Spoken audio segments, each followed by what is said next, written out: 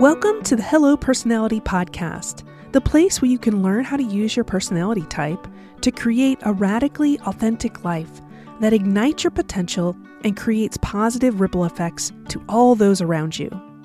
I'm Leslie McDaniel, and this is Season 3, Episode 2.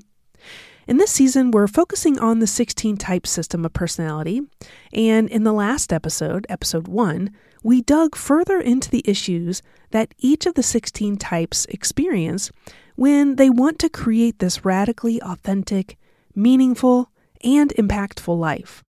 In this episode, we're going to get into a 5-part framework that I created while working one-on-one with my coaching clients and while helping people to find their accurate personality type in either the 16 types or Enneagram systems. As I began working with clients in the early years of my business, I noticed patterns in the struggles that they came to me with. And these patterns led to the creation of what I'm going to call the Authentic Life Framework. Since then, I've used this framework with clients. I've taken students through group courses using this framework, and I've continued to verify the effectiveness of the key concepts in the framework. Over the next few episodes, I want to share this powerful tool with you. I want you to have the power of this tool in your hands to create the most radically authentic, purposeful, and impactful life possible, and to encourage you that this kind of life is within your reach. This framework is powerful in the hands of those who consider themselves to be trailblazers and meaning makers. Now, if that's you, then I'm so glad you're here with me. We're going to cover one element of this framework per episode, and you'll also learn how the 16 types relate to each aspect of the framework. This means we'll look at the struggles and the strengths that your type has with each of the concepts in the framework. Now, if you don't know what your personality type is, that's totally okay. This tool can be applied to your life no matter what. Later in this season, you'll hear from some real-life people about their relationship to each piece of the Authentic Life Framework. So let's go ahead and dive in with the first element. Part 1 is consciousness. And consciousness is found at the center of everything in the Authentic Life Framework. I define consciousness as the state of being aware of how you're showing up and interacting with the world. Becoming more conscious then involves knowing the filters through which you view the world, knowing your triggers, and being able to identify your automatic patterns of behavior. Consciousness is also the state of being aware of what I call your instinctive values. That is, the values that you honor in your life without even knowing it, because they're so deeply ingrained, automatic, and important to you. Consciousness is also being able to identify and understand the underlying beliefs that you have about yourself and about your life. It's knowing what stresses you out and being able to recognize the ways in which you respond to these stress triggers so that you can minimize their impact on you. If you're a human alive in this world, you will experience stress. So it's not about removing stressors altogether, but as you increase your consciousness, you'll be able to alter your response and the way that you show up when you do experience stress. Now, if you do know your accurate personality type in the 16-type system, and you begin to use your type as another framework for awareness and increasing your consciousness, it's almost like having a cheat sheet to reflect and observe some of these areas that are highlighted by your type. Knowing your personality type is not necessary for consciousness or to increase your consciousness, but it really is effective because it gives you a guide to self-reflect and self-observe some of the patterns that I've just talked about. Your personality type can help you see specific gifts and strengths that you have that are related to your type. And your personality type can also guide you to see what's in your shadow, or all the things you don't currently know about yourself or can't yet see. If you want some guidance on how to approach some of these unconscious bits with your Enneagram type, be sure to check out Season 2, Episode 11, in which I talk about the blind spots of each Enneagram type.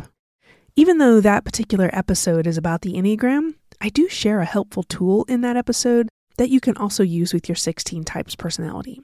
But let's take a look at the relationship the personality types in the 16-type system have with consciousness, that first element of this 5-part framework. Let's start with the EJ types. So those are the ENFJs, ENTJs, ESFJs, and ESTJs. These types all primarily engage with the world through a decision-making process that's oriented toward the external world. We call this an extroverted judging function. If you're unsure what this is, I encourage you to check out the episodes in Season 1 when I cover more details about the way this system is set up. If you are familiar with cognitive functions, though, for EFJs, this is the extroverted feeling function, and for ETJs, this is the extroverted thinking function.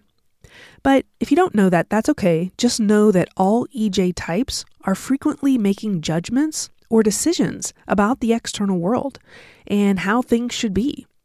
A few examples of this include how we should treat each other, how to be in relationship with one another, the best way to make things work in the external world, or how systems and structures should be set up to best serve other people. The EJ types may lack consciousness around how good they are at managing the external world, either managing relationships and the feelings of others for EFJs, or how good they are at leading and managing projects or teams, or being an effective problem solver for the ETJs. But in general, they're going to have a lot of confidence in the realm of making these things happen in the external world. When it comes to consciousness, these types are very aware of what the world values, or at least what their culture, family, or the values of another environment in which they find themselves. They may not be aware of how much impact these external standards have on them and how much influence it has had throughout their life, because it's so normal and natural for them to know exactly what's expected, and they know what tends to work well. The EJs may have adopted a system of belief or an identity related to their environment as well. For the EFJs, that would be the ENFJs and the ESFJs, this could be a religious upbringing that they've had, that maybe they haven't questioned why they hold those beliefs, or whether or not they truly believe in what they've been taught. Or it could mean ignoring or being unaware of the little voice in their head that niggles at them when something doesn't really make sense, but it would cause waves to go against it. For the ETJs, that would be the ENTJs and ESTJs, this could mean adopting an identity based on their environment, their upbringing, their career, or even a personality system without really digging in deep to find their own convictions and feelings about who they are. It could also mean ignoring or being unaware of that nagging feeling that they're living out of alignment with their own values and their own identity, that is, that which is apart from those external structures I mentioned earlier. In fact, when you remove the external structures, or if the external structures start to break down, the EJs can feel very insecure about their identity, and they might struggle, or they may not even see the importance of understanding what they believe or who they are apart from their relationships or their career, for example. So let's move on to the second group, and that would be the IP types, the INFPs, ISFPs, INTPs, and ISTPs. We're going to talk about these second because they also primarily interact with the world through a decision-making or judging process. With the IP types, though, this process is oriented towards their own internal world and not the external world as it was for the EJs. We call this an introverted judging function, and it's either introverted feeling for the IFPs or introverted thinking for the ITPs. These personality types are constantly accepting or rejecting things based on their own internal guidance of their own beliefs and logic, and that would be for the ITPs, or based on their own system of values, convictions, or feelings, and that would be for the IFPs. These types have spent a lot of time clarifying their own systems of beliefs or feelings about things, but just like the EJs, they may not realize just how often their own internal judgments are at play, or the impact or possibly the lack of impact these judgments have on their external worlds.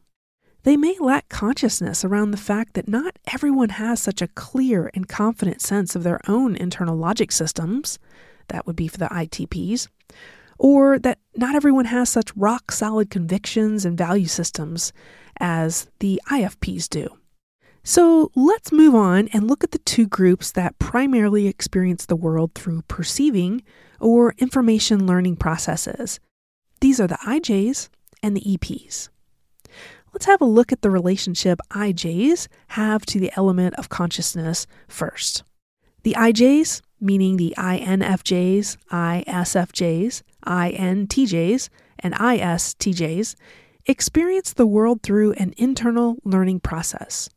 We call this an introverted perceiving function. For INJs, INFJs and INTJs that is, it's introverted intuition, and for ISJs, ISFJs and ISTJs, it's introverted sensing. Once these types come to an understanding of something, in other words, once they perceive something, they see this perception as real. This information processing all happens internally, and it therefore breeds a lot of confidence around the way in which their mind puts together information to come to new understandings. This process takes a while, so this understanding may take a while to come together, but the IJs have confidence that this process will give them what they need as long as they give it time. The minds of the INJs are constantly creating themes, categories, abstractions, and speculations, and they see things from a 10,000-foot perspective rather than focusing on the individual experiences that provided that information.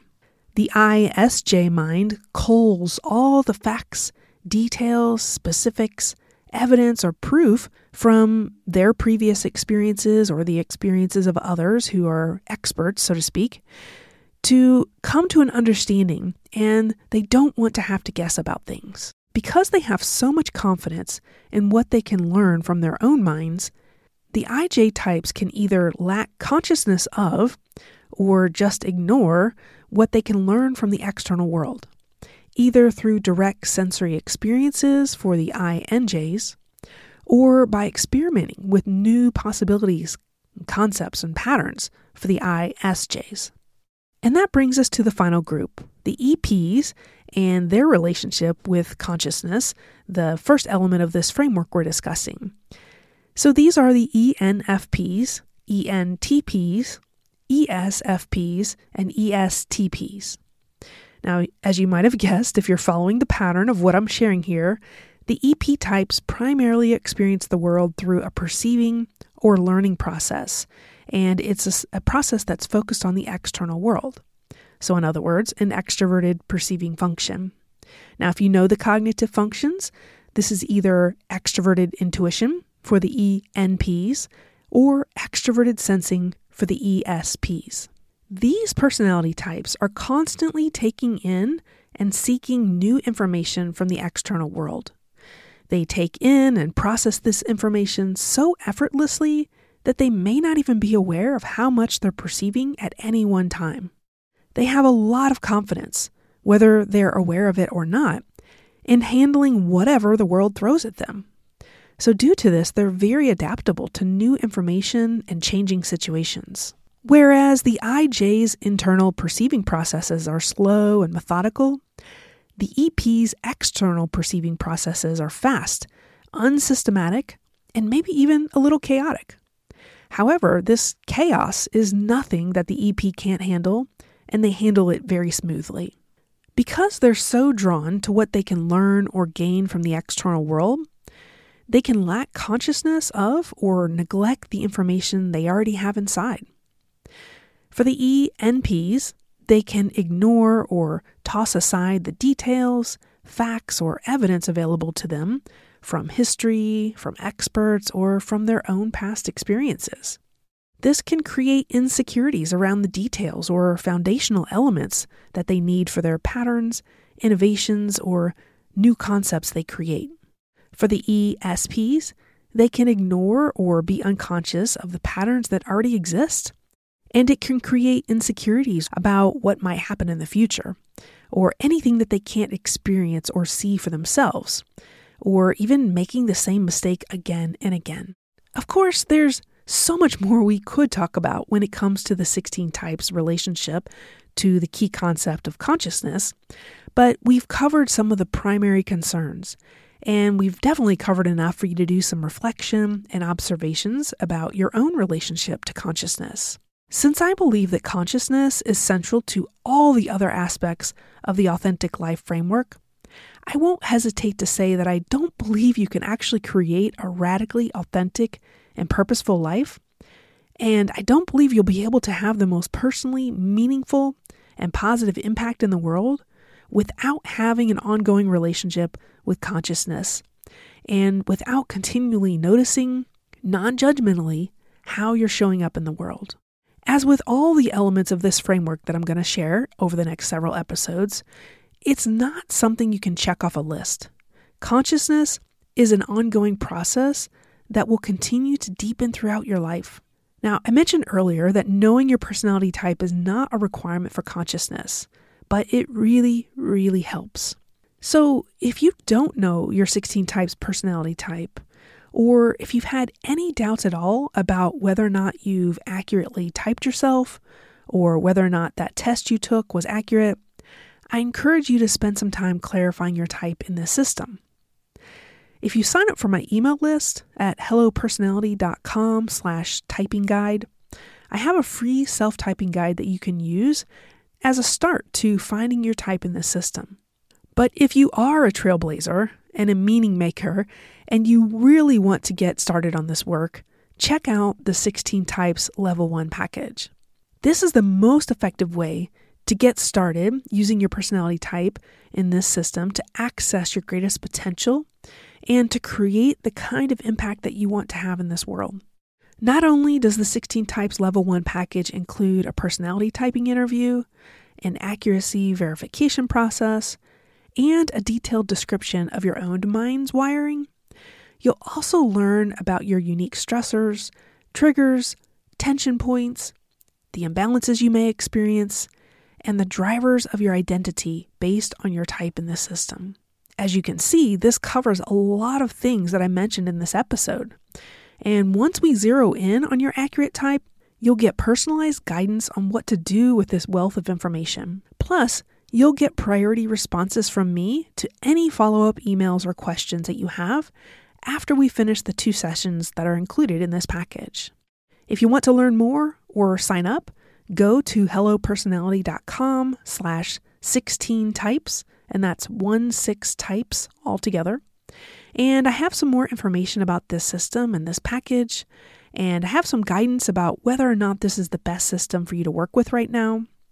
And you can even watch a video on that page that helps you understand a little more about the conversational interview process that I use to uncover your best fit type in this system. This process, this conversational interview process, is so much more than just taking a test. So I'd love for you to check that out. I'll include the links to the email sign up for the typing guide that I mentioned and this 16 Types Level 1 package in the description for this episode. Okay, that's it for now. I'll see you again in episode 3 when we look at the second part of the Authentic Life Framework. Take care.